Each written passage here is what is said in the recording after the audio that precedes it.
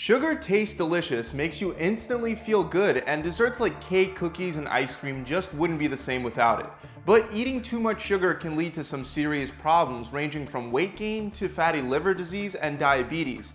And even though eating just one Oreo won't necessarily make you gain weight, and it definitely won't turn you into a diabetic, almost nobody eats just one Oreo. In fact, according to the US Department of Health, the average American has about 17 teaspoons of sugar per day. Other sources estimate that Americans are having close to 25 teaspoons of sugar per day, which is much higher than any other country in the world, and it's double the amount of sugar that's recommended by the World Health Organization. The biggest problem with sugar is that it's an empty calorie that won't fill you up, but it'll instead leave you craving for more. Studies show that consuming too much sugar can lead to leptin resistance, and leptin is the hormone that's secreted and released by your fat cells to let you know when you're full. If your body becomes resistant to leptin, there's much higher chances of overeating while still feeling hungry, which is the perfect storm for gaining weight.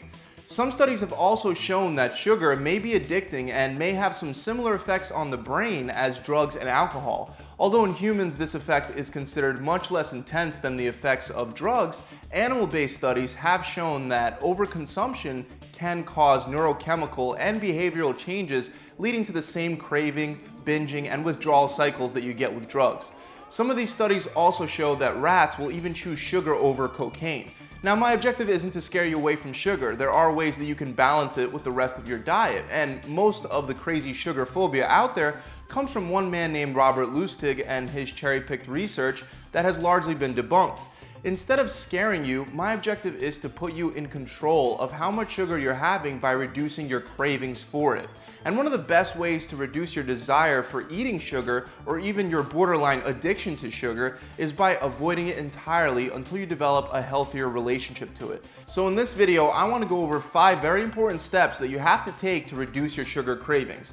I guarantee if you stick with me till the very end, you'll be very surprised by the last step. And since so much of this is mental, before taking on any of these steps, you have to understand that it will get easier. If you're used to eating sweets or having sweetened drinks on a daily basis, the shift to not having that much sugar will be very difficult, especially on your first day. And most people have this false belief that it's only going to get harder and harder. The truth is that as you cut out sugar, not only will your body and brain adapt, but even your tongue and your palate will become more sensitive to sugar, allowing you to appreciate the real natural sweetness that you get from fruits rather than the processed high fructose corn syrup that you get from candy as well as other junk food. So the first thing you're going to want to do is eliminate all the sweets from your house. If you can't throw it in the trash, then hide it. Now, when I say sweets, I'm not only talking about things like ice cream, candy, and pastries, but I'm also talking about processed food. Everyone knows that M&Ms are loaded with sugar, but the sugar found in other processed foods tend to be hidden. Most people don't realize that sugar is added to everything, even to things like pasta sauce and yogurt. According to studies, up to 90% of the added sugars in our diet comes from ultra-processed foods. And just by eliminating these ultra-processed foods, we can have a significant reduction in our daily sugar intake. Now, unfortunately, this is going to put a big X through the majority of your typical grocery list. According to a study from the American Journal of Clinical Nutrition, 77% of our grocery store purchases come from processed foods. Now, a really easy way to avoid this food is by following 3 very simple rules when you go shopping for food. 1, stick to the outside premises of your grocery store because most processed food is in the inner aisles. 2, don't buy anything that's inside of a box with a picture of the food you're buying. Buy the food itself. And 3, only buy foods with one single ingredient like rice, chicken, eggs, fish, broccoli. You get the idea. If you follow these 3 rules, you'll have no problem identifying which foods are processed and which ones are not. So now that we've gotten the obvious sweets as well as the not so obvious hidden sweets out of sight, we can move on to step 2. Only drink water or unsweetened tea. In a large meta-analysis made up of a number of studies, researchers concluded that having sugar-sweetened beverages promotes weight gain, and another study showed that the weight is mostly the dangerous visceral fat that sits around your midsection. The problem is when you're used to having sweetened drinks like soda, you don't even realize that every time you get thirsty, you're taking in a good amount of extra calories.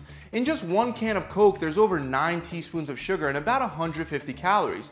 If you have just 2 of these per day, you'll be exceeding your total daily recommended intake of sugar. On top of that, since these sweetened drinks don't fill you up, the calories are usually added on top of the total calories that you're already eating for the day. Water, on the other hand, has no calories, and it can actually reduce your desire for sugar as well as other calories. A systematic review compared the effects of drinking water before a meal against drinking sweetened beverages like soda, milk, and even juice. And this study found that drinking water reduced the total amount of calories consumed by up to 15%. The point is, not only will you be saving extra calories just by not drinking sweetened drinks, but you'll also feel full with less calories from your meals, helping you fight your sugar cravings further. Let's move on to step 3, which is to eat more protein and vegetables. Your cravings for sugar will be at their highest when you're hungry. Over 50 studies showed that diets higher in protein can greatly reduce appetite and increase the feelings of fullness.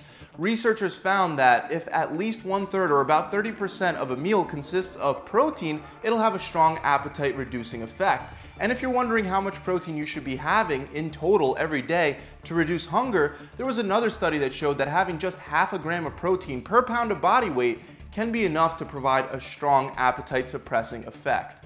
If you're working out multiple times per week, I recommend getting anywhere between 0.8 to 1 gram of protein per pound of body weight. But to reduce your appetite, you just need a minimum of half a gram. As far as vegetables are concerned, unlike sugar, they fill your stomach up while providing tons of nutrients for a very small amount of calories. Sugar, on the other hand, is a high energy dense food, meaning it has a high amount of calories for its size and the amount of space that it'll take up in your stomach. A study comparing 2 diets over the course of 1 year found that just by reducing energy dense foods like sugar and increasing the amount of fruits and vegetables you eat on a daily basis can be a very effective strategy to manage your hunger as well as your body weight. So eat more protein and veggies to help you manage your sweet tooth, especially when first starting to cut back on sugar. Next, you'll want to make sure that you're reading all your nutrition labels until you get good enough at distinguishing which foods have added sugars in them and which ones don't. I've already touched on the hidden sugars found in processed foods, but so much food that you would assume is healthy can contain a lot of sugar as well. A perfect example of this is dried fruit. Most people think that dried fruit is a very healthy snack. Most people also think that ice cream is not the healthiest snack.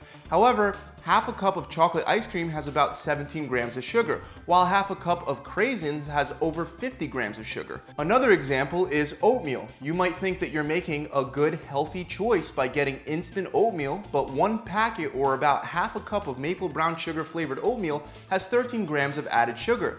Meanwhile, half a cup of vanilla ice cream has only 1 more gram of added sugar. You also want to be especially suspicious of foods that claim to be low fat. Usually low fat just means that they replace the fat with sugar.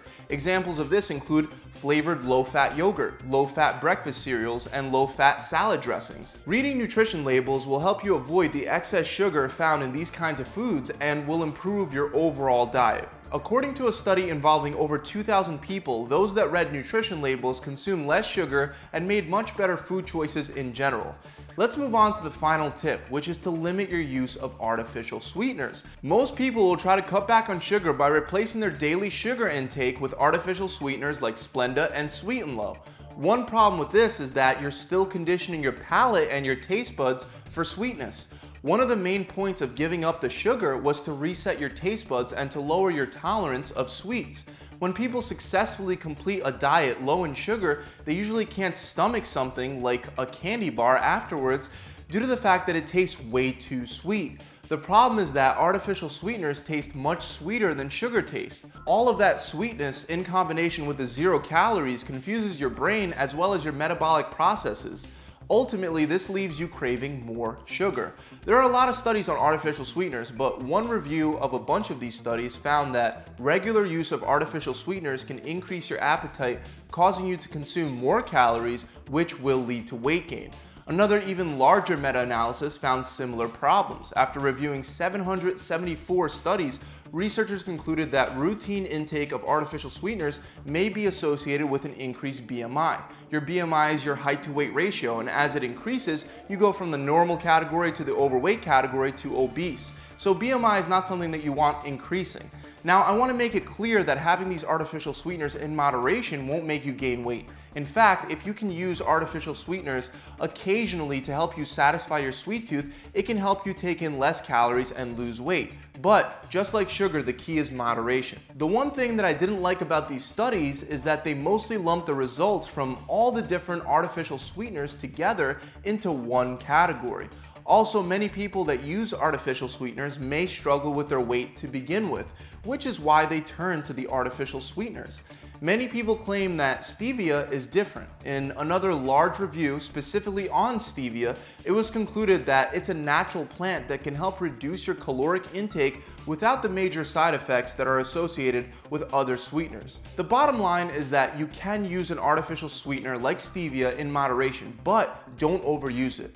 According to the FDA, you can have up to 10 packets of stevia per day, but I recommend having much less. 1 to 2 packets should be enough to help curb your sugar cravings. That's it, guys. I really hope this video has helped you out. If it has, make sure you subscribe to my channel and hit that bell icon so you can be notified whenever I release new science-backed tips and tricks just like this. Also, I realize that a lot of you may be trying to quit sugar to lose some weight, and even though this is a step in the right direction, losing weight and maintaining it isn't only about cutting out sugar. The rest of your diet and workout plan is equally as important. For that reason, I have a free done-for-you approach that is helping my clients drop either 20 pounds or 5% of their body fat in only 6 weeks. With our 6-week challenge, you'll get a 42-day workout plan with a full video exercise library, a customized diet plan with a recipe book, and an accountability coach that'll check in with you every week and help guide you through the entire process. And my guarantee to you is that if you follow our plan for 42 days straight without cheating and without quitting, I'll give you the whole program for free. To learn more, you can click the link below, or you could visit my website directly at gravitytransformation.com. I'll see you guys soon.